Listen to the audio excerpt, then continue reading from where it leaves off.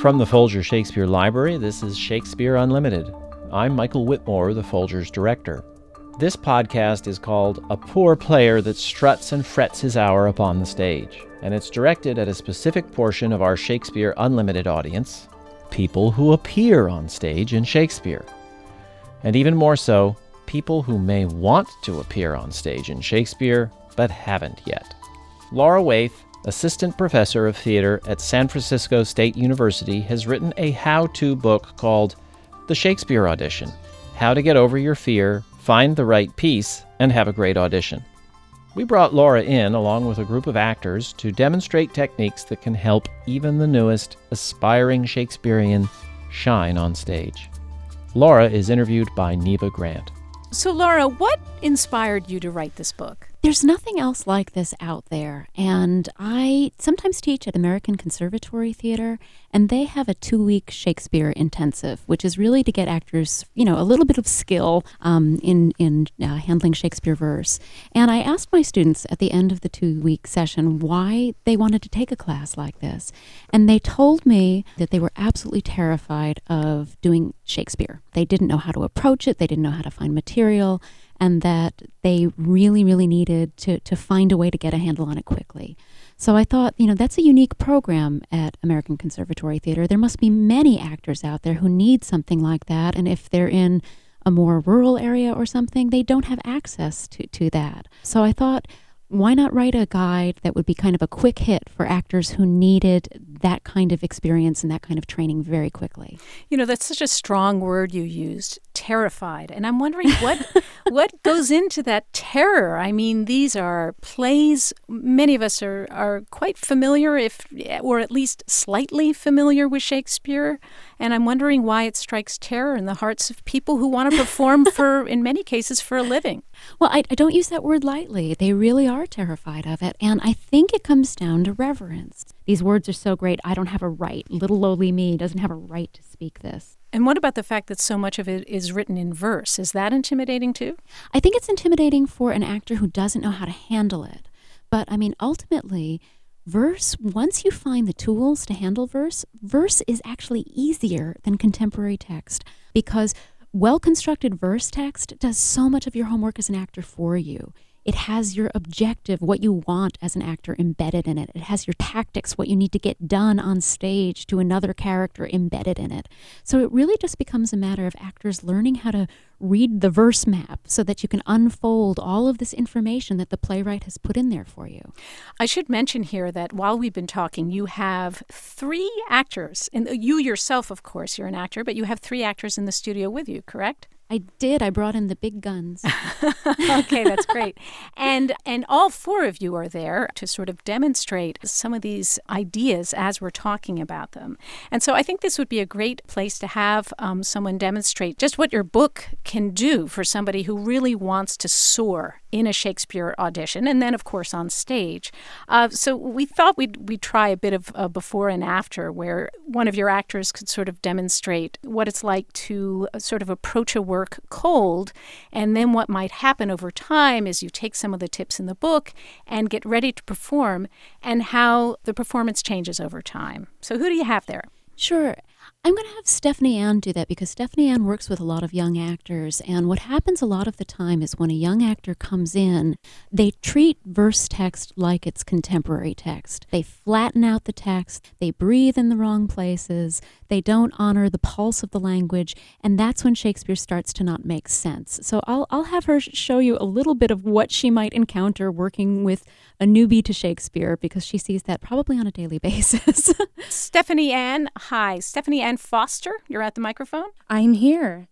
I'm going to show you a little bit of Ophelia, and in this scene, Hamlet has just burst in upon her and displayed some very disturbing behavior. It's a favorite among young actresses, and I'm going to show you how some of them might approach it if they were to disregard the verse, and then we'll try it another way. He took me by the wrist and held me hard. Then goes he to the length of all his arm, and with his other hand thus o'er his brow, he falls to such perusal of my face as he would draw it. Long stayed he so. At last, a little shaking of mine arm, and thrice his head thus waving up and down, he raised a sigh so piteous and profound that it did seem to shatter all his bulk and end his being. Okay, and so that's perhaps a young actress approaching this material cold.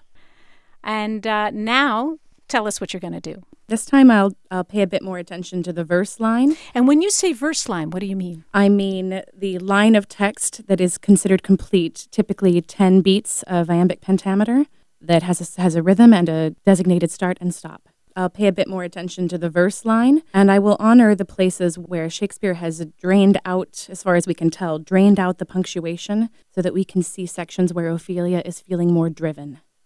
He took me by the wrist and held me hard.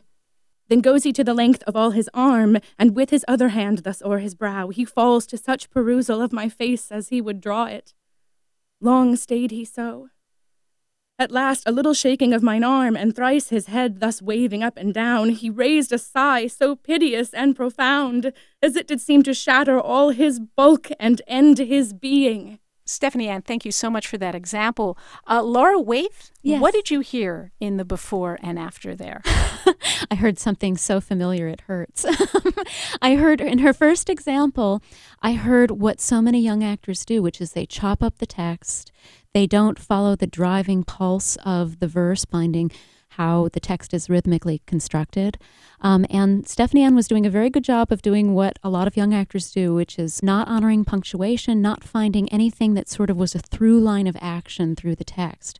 The second time she did what any good Shakespeare actor who has their skills would do, and she was honoring the up and down kind of pulse of the language. She's also honored the punctuation that has been provided by the editor, which helps to tell the actor where to breathe and where to pause. And you would probably notice as the audience member that even if you didn't know specifically what tools the actor was using, the second time around it made so much more sense to the ear. The content made more sense. Yeah. It's true. And people who do go to Shakespeare plays a lot often say that there's a huge range, even plays they're familiar with. Sometimes they'll say, I went to that play and I understood everything, as if the person was speaking to me in completely contemporary language. And I think what you're talking about is exactly the kind of thing that Stephanie Ann was doing there in that second version. And sometimes we blame Shakespeare.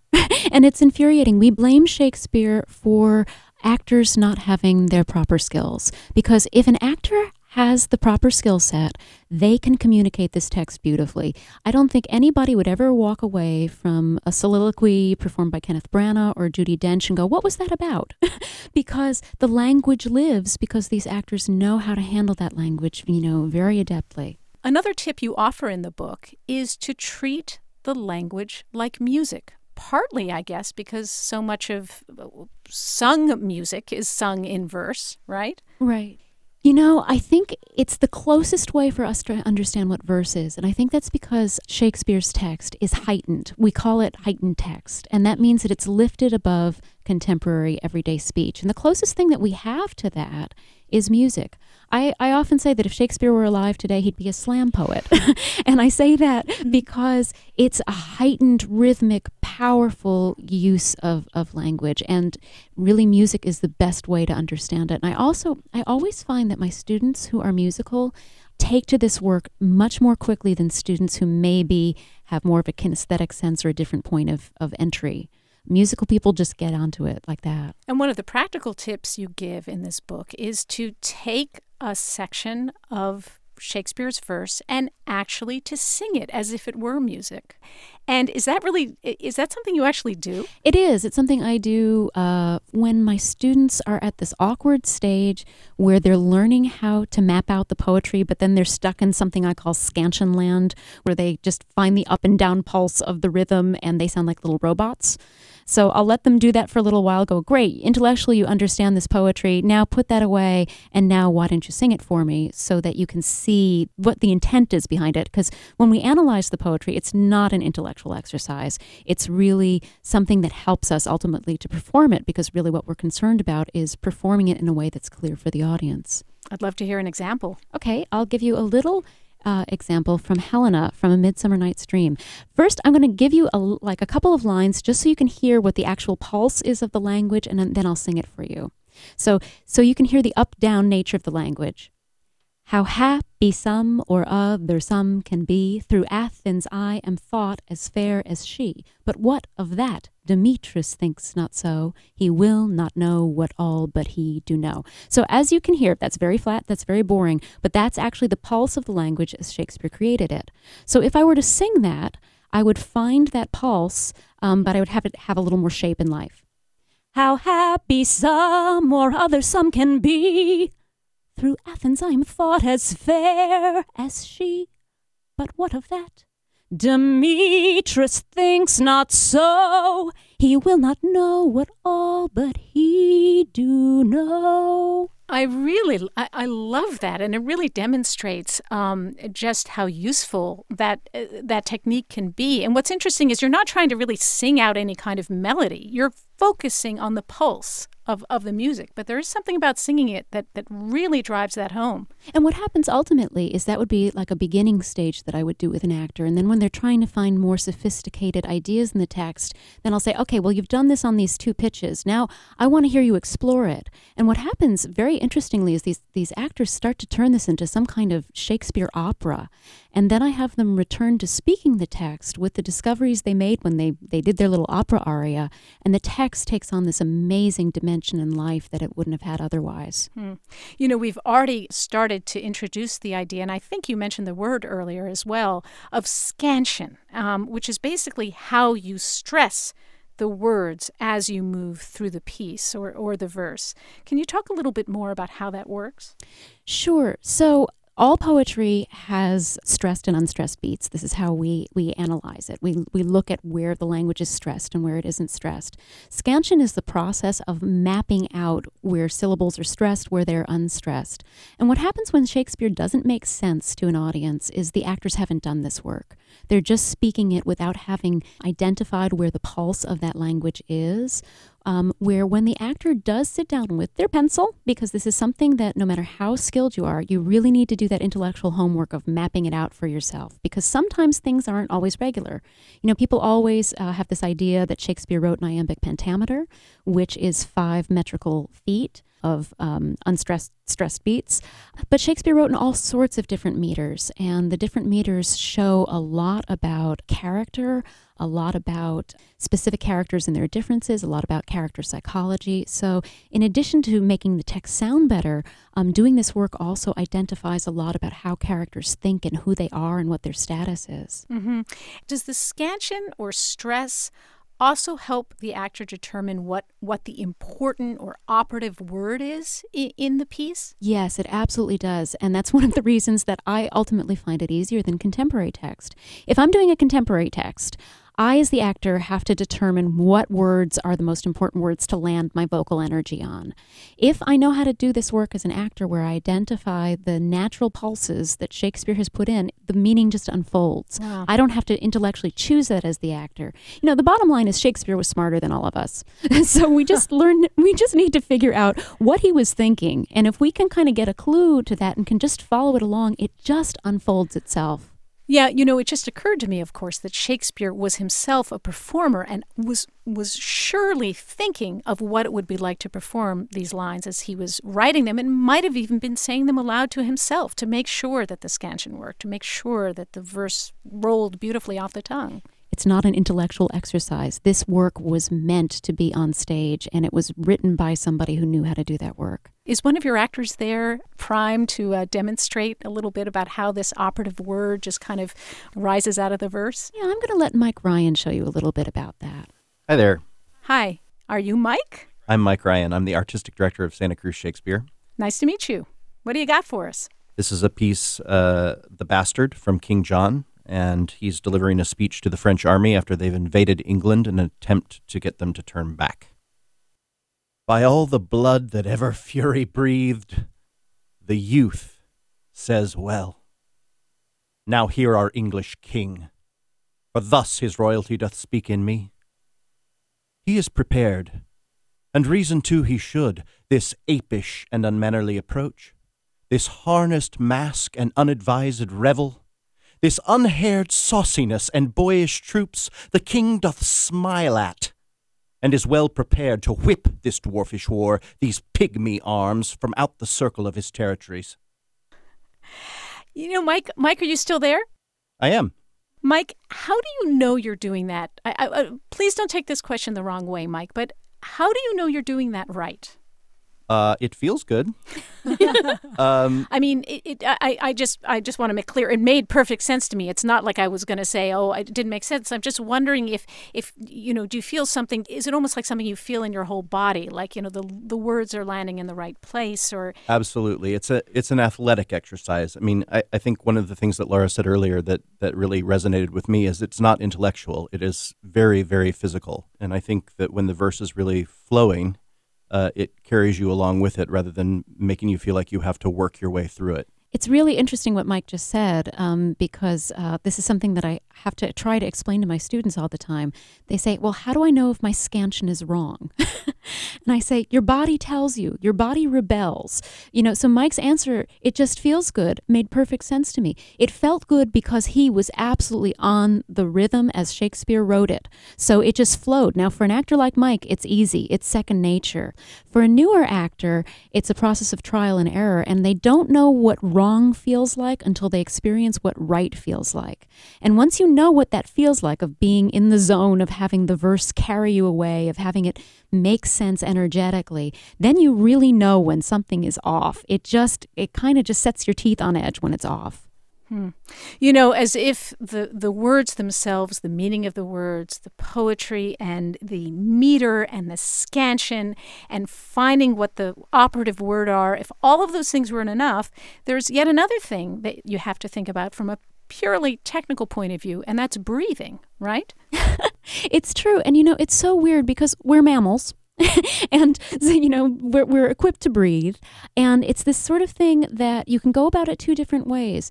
If you're really connected to the thought and the arc of the thought, the breath comes naturally. But the other way to go about it is by looking at the punctuation. Now, there are lots of different schools of thought in Shakespeare land about punctuation, and there are schools of thought that you just throw it all out the window. Shakespeare didn't write it that way. It doesn't make sense.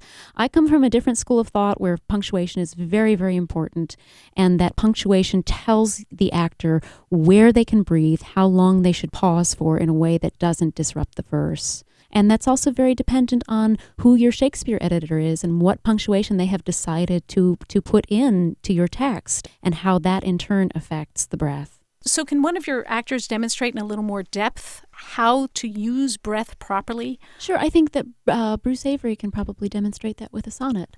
Great. So Bruce? Hi, I'm Bruce Avery. I'm professor of theater at San Francisco State and artistic director of Bread and Butter Theater Company. And I'm going to do Sonnet 71. Okay, we're going to be listening to your breathing and your words. No longer mourn for me when I am dead, then you shall hear the surly, sullen bell give warning to the world that I am fled from this vile world, with vilest worms to dwell. Nay, if you read this line, remember not the hand that writ it, for I love you so that I and your sweet thoughts would be forgot if thinking on me then should make you woe.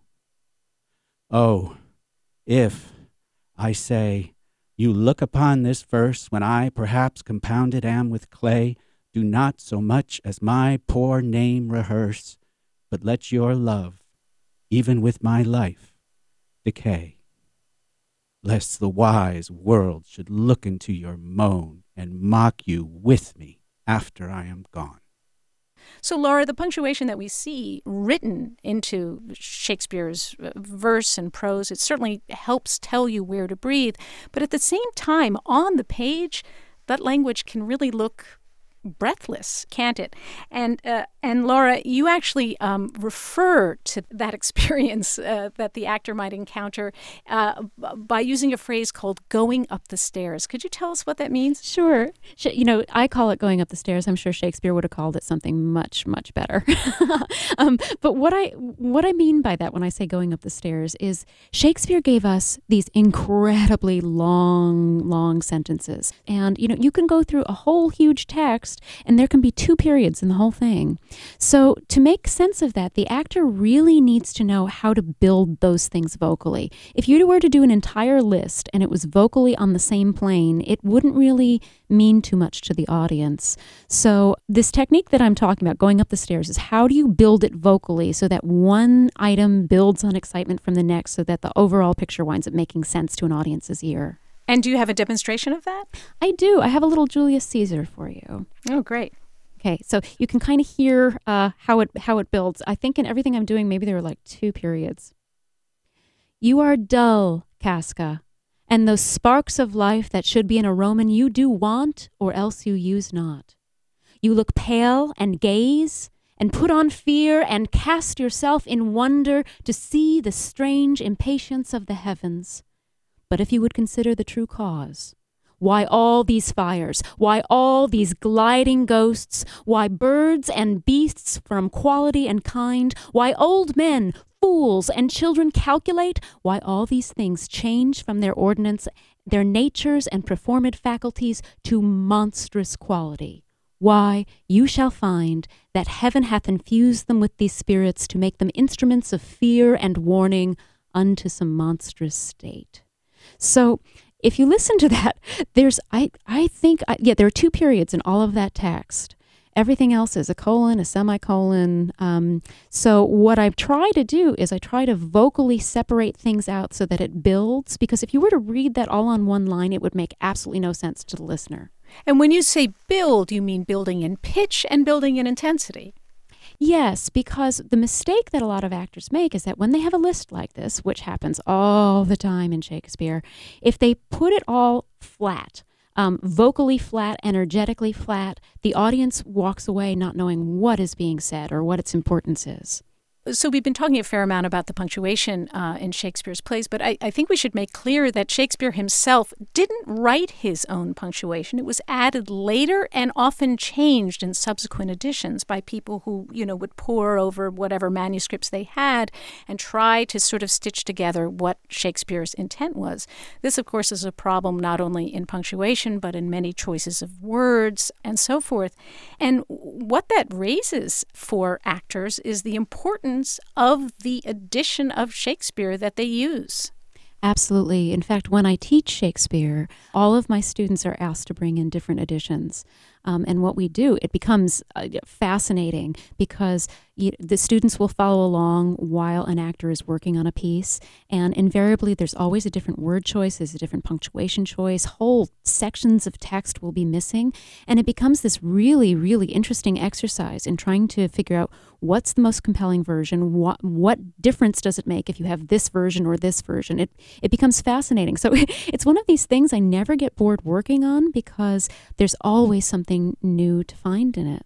And I'm wondering too, the more rich that kind of discussion is and the more an actor knows that there are all these different versions that have gone into the one chosen performance that he or she does, that must also inform the performance, right? Just knowing the richness of it. It absolutely does, because what they wind up doing is being dramaturgs, winding up doing their own research, which if it were contemporary text, you wouldn't have to dig that deep. So you wouldn't be confronted with having to think about it on such a deep level.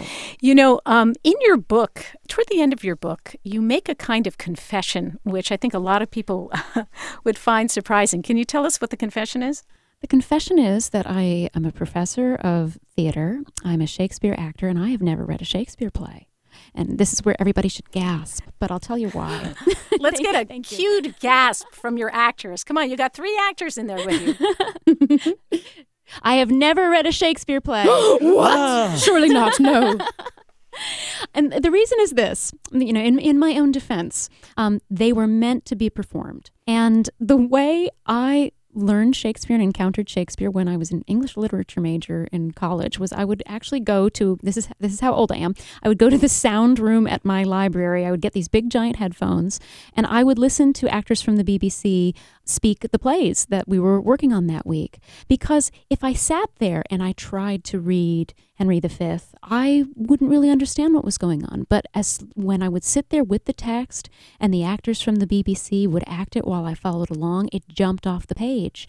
And the kind of close listening you did probably helped you with another idea that comes out in your book and a tip that you give to your students, which is even in an audition, you have to have a sense of who you're talking to in the context of the scene. In other words, not the person evaluating you, but in the context of the play. Can you tell us a little bit about that? Sure. It is the one thing that usually goes out the window because actors are nervous and they're thinking about so many things. But as an actor, you are always on stage, I believe, trying to change another person and trying to get what you need from that person.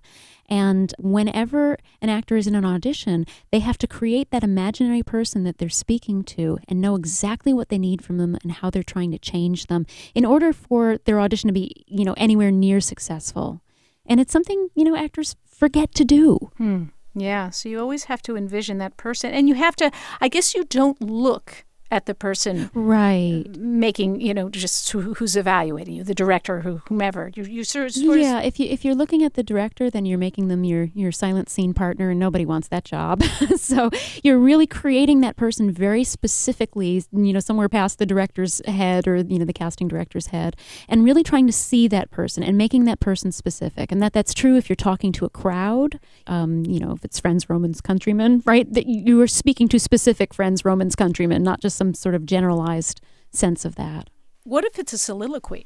If it's a soliloquy, now that's always a tricky one. But I believe that everybody talks to themselves in life. At least I talk to myself all the time in life. And it's usually because I'm trying to change myself or convince myself of something. So when an actor is doing a soliloquy, it's because they're really trying to convince themselves of something or change something in their behavior or something. So they're really having a confrontation with themselves. So in a sense, that's a scene partner. So right. So it's important to envision who you're talking to, even if you're in some sterile, audition room somewhere. Do we have someone who can maybe demonstrate that and flesh that out a bit for us? Yeah, I'll have Stephanie Ann show you how it's done. I can do that. Hi, Stephanie Ann. Welcome back. Hi. I've got a bit of Rosalind here from As You Like It. And in this short excerpt, she's speaking to Phoebe, who has been very disdainful of her love interest. And when I first approached this little section of text, I tried to imagine my Phoebe as some of the women I really know who can be a bit disdainful. And that, I found, really drained a lot of the fun and a lot of the compassion out of it. So when I changed my specific Phoebe into a cartoon character, the babysitter from The Incredibles, I found that it added a lot to the piece for me and made me able to show her how ridiculous she's being while still having compassion for her. That's great. Okay, let's hear it. Let's hear a little bit. And why, I pray you? Who might be your mother that you insult, exult, and all at once over the wretched? What, though you have no beauty, as by my faith I see no more in you than without candle may go dark to bed, must you therefore be proud and pitiless? Okay, so Laura, it's the night before your audition. Your student has done all of his work, but he's still, let's face it, freaking out a little bit about what he has to accomplish on the next day when he goes into the audition room. What's going to be in your final pep talk? To let it go. There's a wonderful theater director who is one of my theater heroes named Anne Bogart. And she says, know when to do your homework and know when to stop doing your homework. At a certain point, you just have to let it go and have fun. Because at the end of the day, the actor who plays is the successful actor. And I think I would also remind them that this isn't some distant work in a museum, behind glass. This is something that lives and breathes as part of our human experience, and to play and to embrace that. Laura Way, thank you so much for this conversation. I've really enjoyed it. Thank you so much. I enjoyed it too, and I enjoyed having all my actor friends come with me too. Thank you so much to you and to your actors, Stephanie Ann Foster, Mike Ryan, and Bruce Avery. Thank you, all of you, for joining us. Thank you so much. Thank you. Laura Waithe, Assistant Professor of Theater at San Francisco State University, is the author of The Shakespeare Audition: How to Get Over Your Fear, Find the Right Piece, and Have a Great Audition. She was joined by actors Stephanie Ann Foster, Mike Ryan, and Bruce Avery. They were interviewed by Neva Grant. A Poor Player That Struts and Frets His Hour Upon the Stage was produced by Richard Paul. Garland Scott is the associate producer. It was edited by Gail Kern-Pastor and Esther Farrington. We had help from Melissa Marquis at NPR in Washington and Darren Peck at the Sports Byline Studios in San Francisco. Shakespeare Unlimited comes to you from the Folger Shakespeare Library. Home to the world's largest Shakespeare collection, the Folger is dedicated to advancing knowledge in the arts. You can find more about the Folger at our website, folger.edu. For the Folger Shakespeare Library, I'm Folger Director Michael Whitmore.